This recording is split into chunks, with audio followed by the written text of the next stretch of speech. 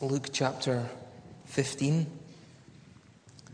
and you'll find this on page 1049 in the church Bibles. A familiar passage that we're going to look at this morning, Luke chapter 15, verse 11 through to 32. Luke 15, 11 to 32. David asked if I would do a brief series on one of the Gospels or an aspect of the Gospels, and so I've decided to do a short series on some of the parables of Jesus. And so today is the first of those. So we read from Luke 15 and verse 11. Jesus continued, "There was a man who had 2 sons. The younger one said to his father, 'Father, give me my share of the estate.' So he divided his property between them. Not long after that, the younger son got together all he had, set off for a distant country, and there squandered his wealth in wild living.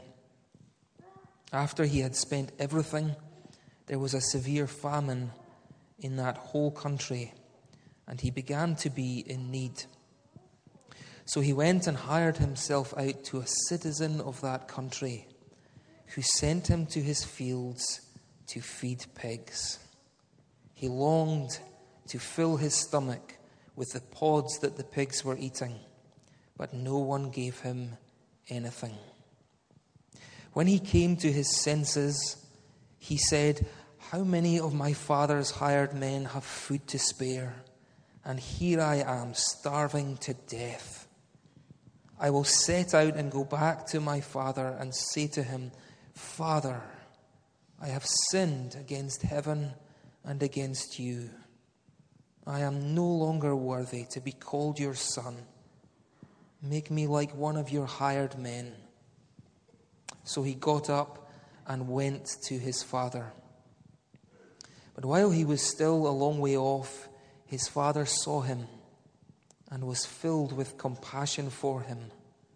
He ran to his son, threw his arms around him and kissed him.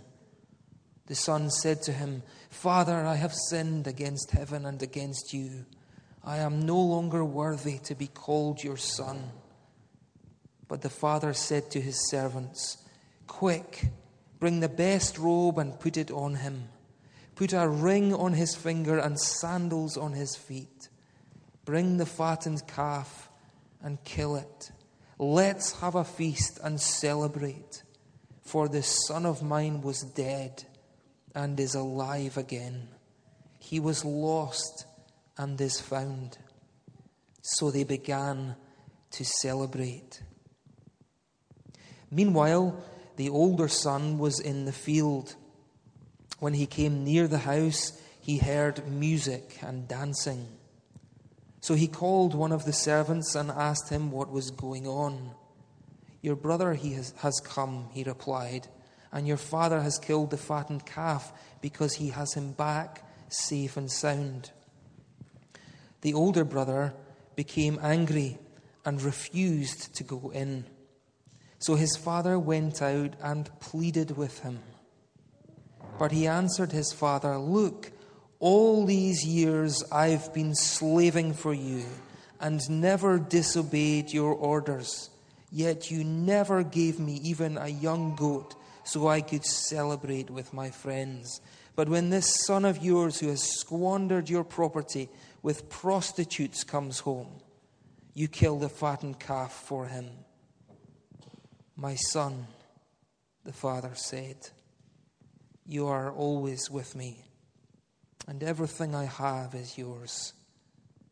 But we had to celebrate and be glad, because this brother of yours was dead and is alive again.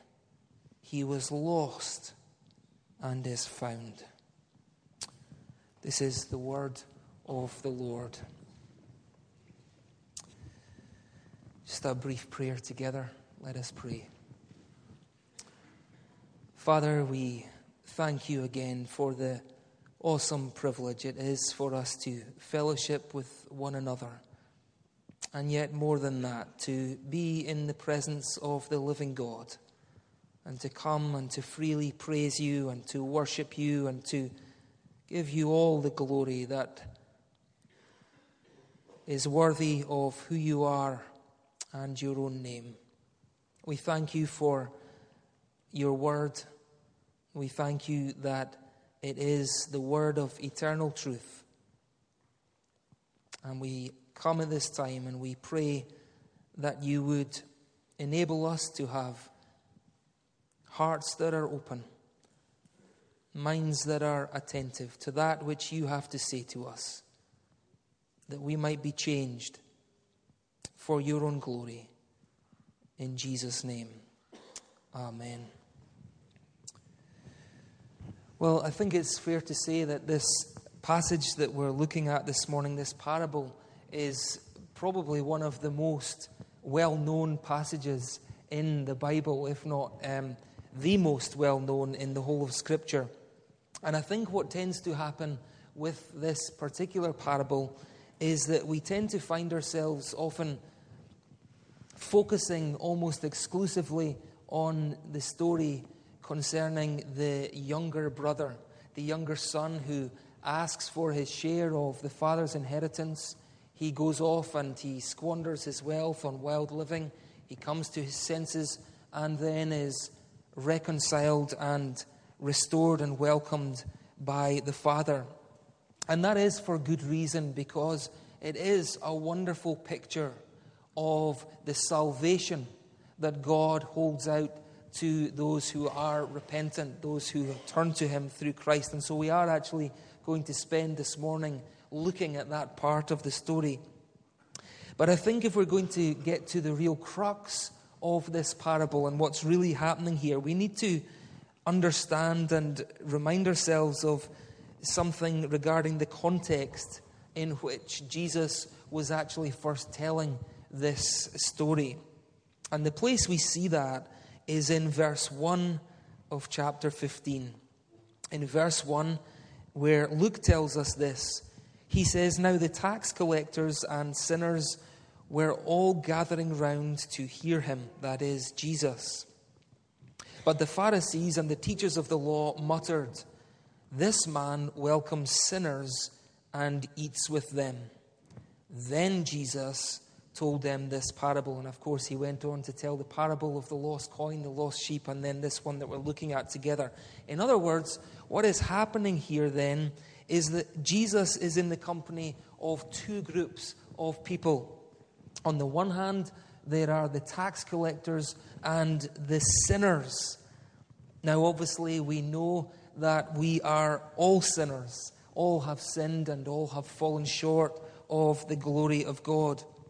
But when Luke mentions sinners here in inverted commas, he's speaking specifically about the people who at this time would be viewed as the obvious outcasts of society. People who were known to have a bad reputation, a very bad reputation, and who would be frowned upon because they never made any effort to keep to the many purity laws that had been devised by the religious establishment. And what is happening here is that Jesus, the Son of God, is spending time speaking with those people. And as he's speaking to them, there is another group of people, the Pharisees, who are being cynical, they're being resentful, and they're being hostile about what is taking place before them. And so as we think about this parable this morning, what we have here in effect is a picture of precisely what was unfolding with these two groups of people. It was something that actually happened all the way through the ministry of Jesus Christ. Here he is holding out the way of truth and life and forgiveness and restoration to this increasing band of rebels represented by the younger son in the story.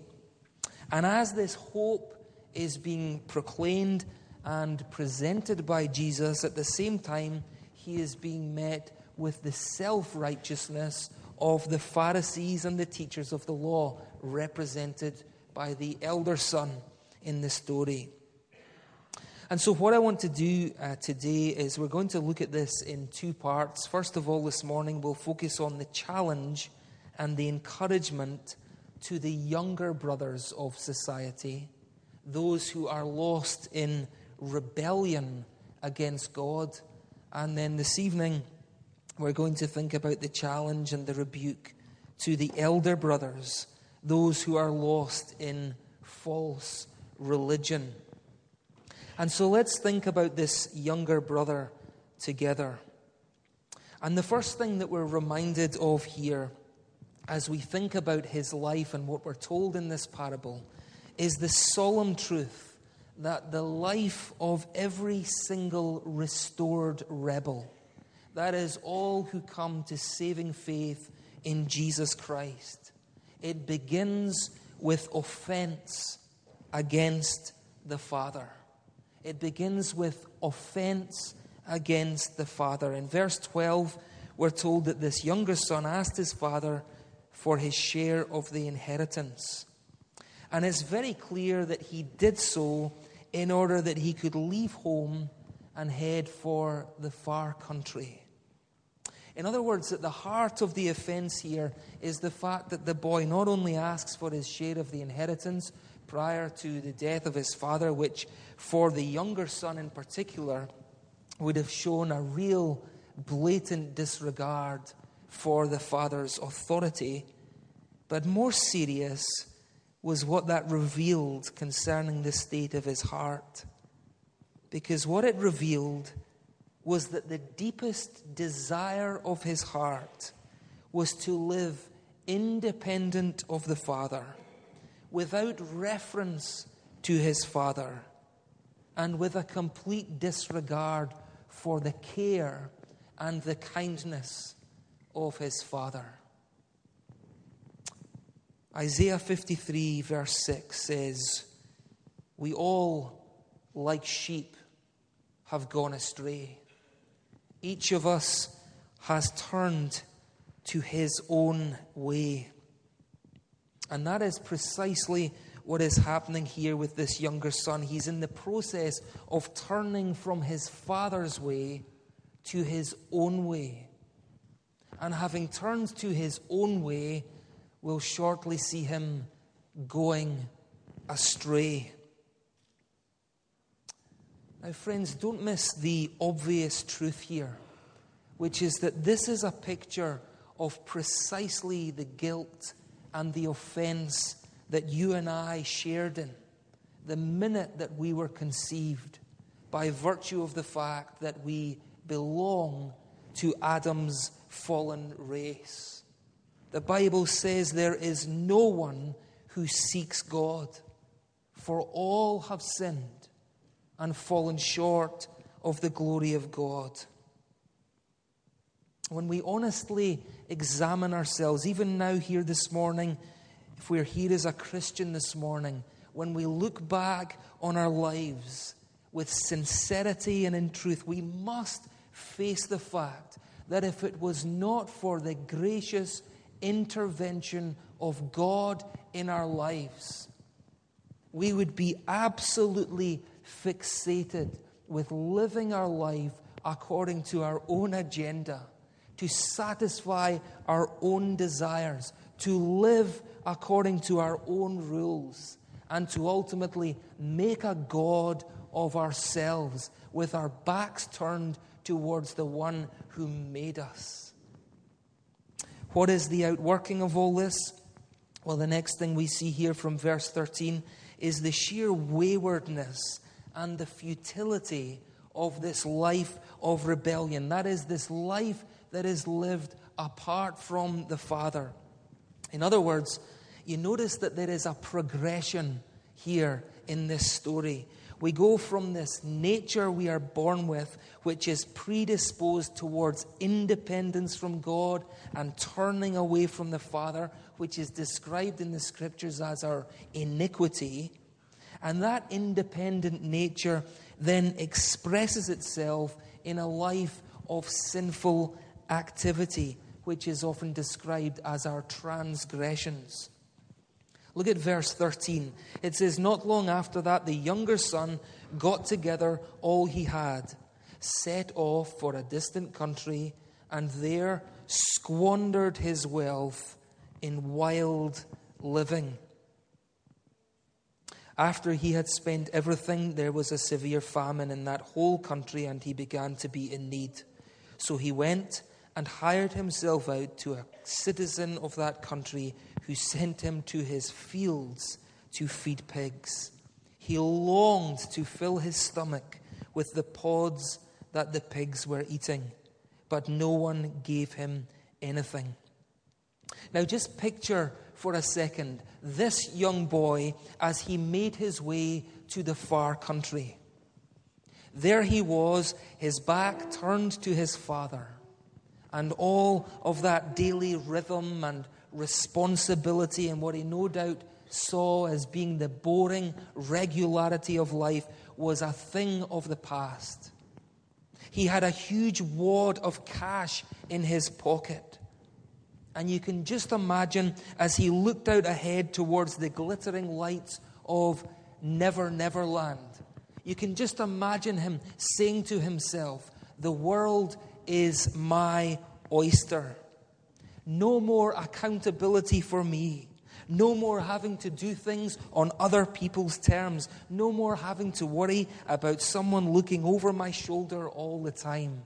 I can do what I want, whenever I want, however I want."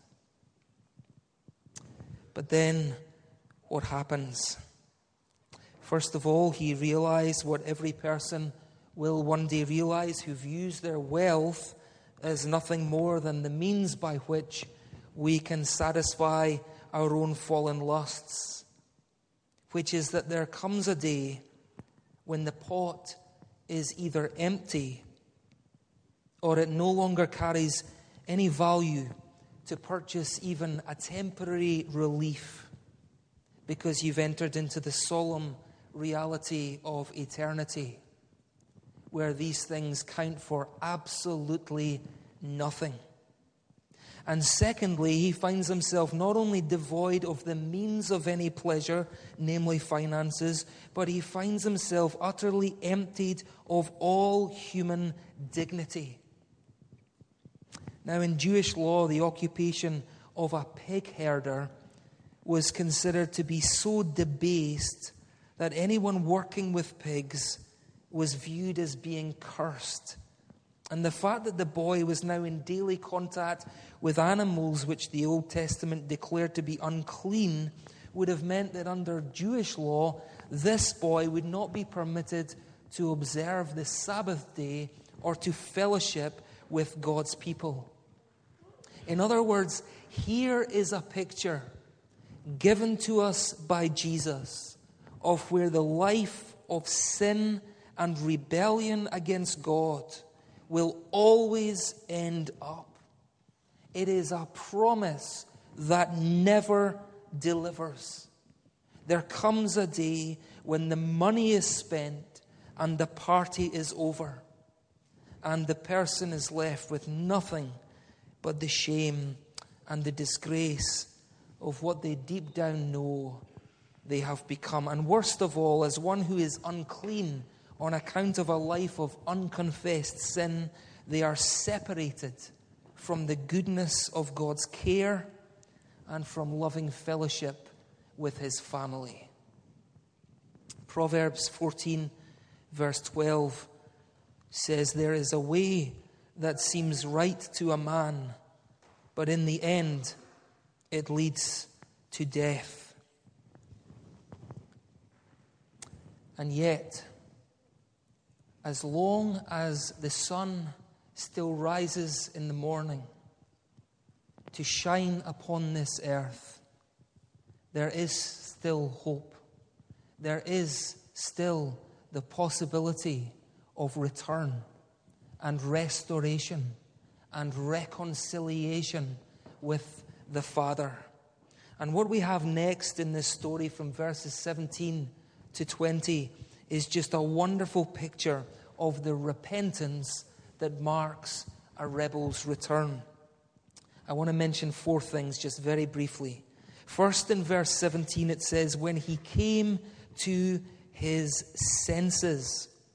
The most common word that's used for repentance in the Bible is the Greek word metanoia, which occurs over 50 times in the New Testament. And that word metanoia basically translates as a change of mind. And this is precisely what is happening here. It's really the starting point of what it means to become a Christian. It means to have been given a new perspective, a new understanding about who we are, who God is, what He has done for us in Christ, and our desperate need of Him. Second, in verse 18, having come to his senses, we're told that the boy then said, I will set out, go back to my father, and say to him, Father, I have sinned against heaven and against you. In other words, just as the father in this story desires a personal and an individual relationship with both of his boys, God is a personal God. He deals with us individually and personally. On the day of judgment, we will be judged, not according to the life of our family members, our friends, the circles that we move in, not according to our society or the world in which we live, but on account of who we are and our own lives. And so, having come to our senses, we must honestly and unreservedly confess our personal sin to the Father. Third, there is the humility of servanthood. He says in verse 19, I am no longer worthy to be called your son. Make me like one of your hired men. And so this is a boy who is not running to his father with an attitude that says, I demand, I have rights. Don't you remember who I am? Don't you remember all the things I did for you in the past? No, that was an attitude that marked the boy's rebellion against the father. But the attitude that marks his return to the father is one that says, I am not worthy. It says, so far is the extent of my rebellion. So honest I am about acknowledging the depth of my sin. I realize that if we want to talk about justice and what is fair, then I should not be treated as a son, but at the very best, as a hired man. Someone once said that the doorway to heaven is not only very narrow, but it is extremely low. Because you do not walk into heaven with your head held high, your chest puffed out, and your shoulders back. You walk into heaven with your head bowed low, because you realize that just like the younger brother in this story, that in and of ourselves we are not worthy. And the only thing that makes us worthy is the grace of the living God in His Son, Jesus Christ. And fourth, it says in verse 20, so he got up and went to his father. What a powerful and wonderful little verse that is. He got up and he went to his father. In other words, it's no use coming to our senses, realizing our waywardness, unless that acknowledgement of our failure is followed by a genuine resolve of the will. Now, for the boy, that meant what was probably a tortuous journey on foot back to his father. But for us, here this morning, it means falling to our knees, asking Christ to forgive our sins, and rising to live a life in submission to him. Now let's just pause at this point and just think again about the initial audience that Jesus was addressing. He's just told them the story of this boy who's spectacularly messed up. But he's come to his senses and he's about to return home. And you can just imagine these tax collectors, these sinners, this group of rebels. And there they are, they're gathered around Jesus. Maybe the crowd was beginning to get a wee bit bigger by this point. And you can just imagine them looking intently at Jesus as he's telling this story, and then maybe thinking to themselves, what is going to happen with this boy in the story? What's going to happen to this boy when he gets home? I mean, this guy is worse than I am.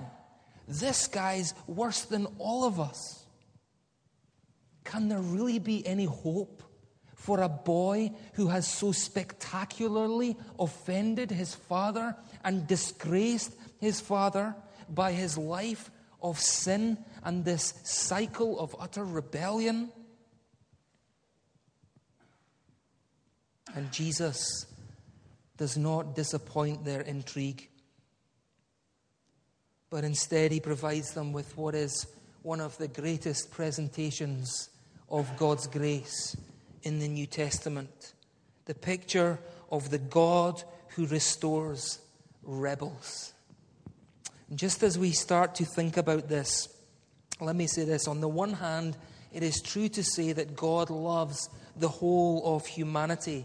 That is what is known as his general love for the world. But at the same time, there is a special and specific kind of love with which he loves his elect children, those who were chosen in him, Ephesians 1 verse 4, before the foundation of the world. And I think what we see here in this story, in the restoration of this natural child, are just some of the symbols of the special and specific favor which God shows towards his adopted children. And so, just in closing, I want to highlight 4 of these very briefly.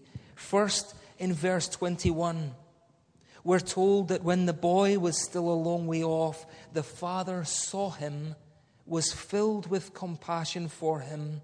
He ran to his son, threw his arms around him, and kissed him. And this kiss was simply a symbol at this time of the father's mercy and his forgiveness. It was his way of saying, wherever you have been and whatever you have done, I forgive you.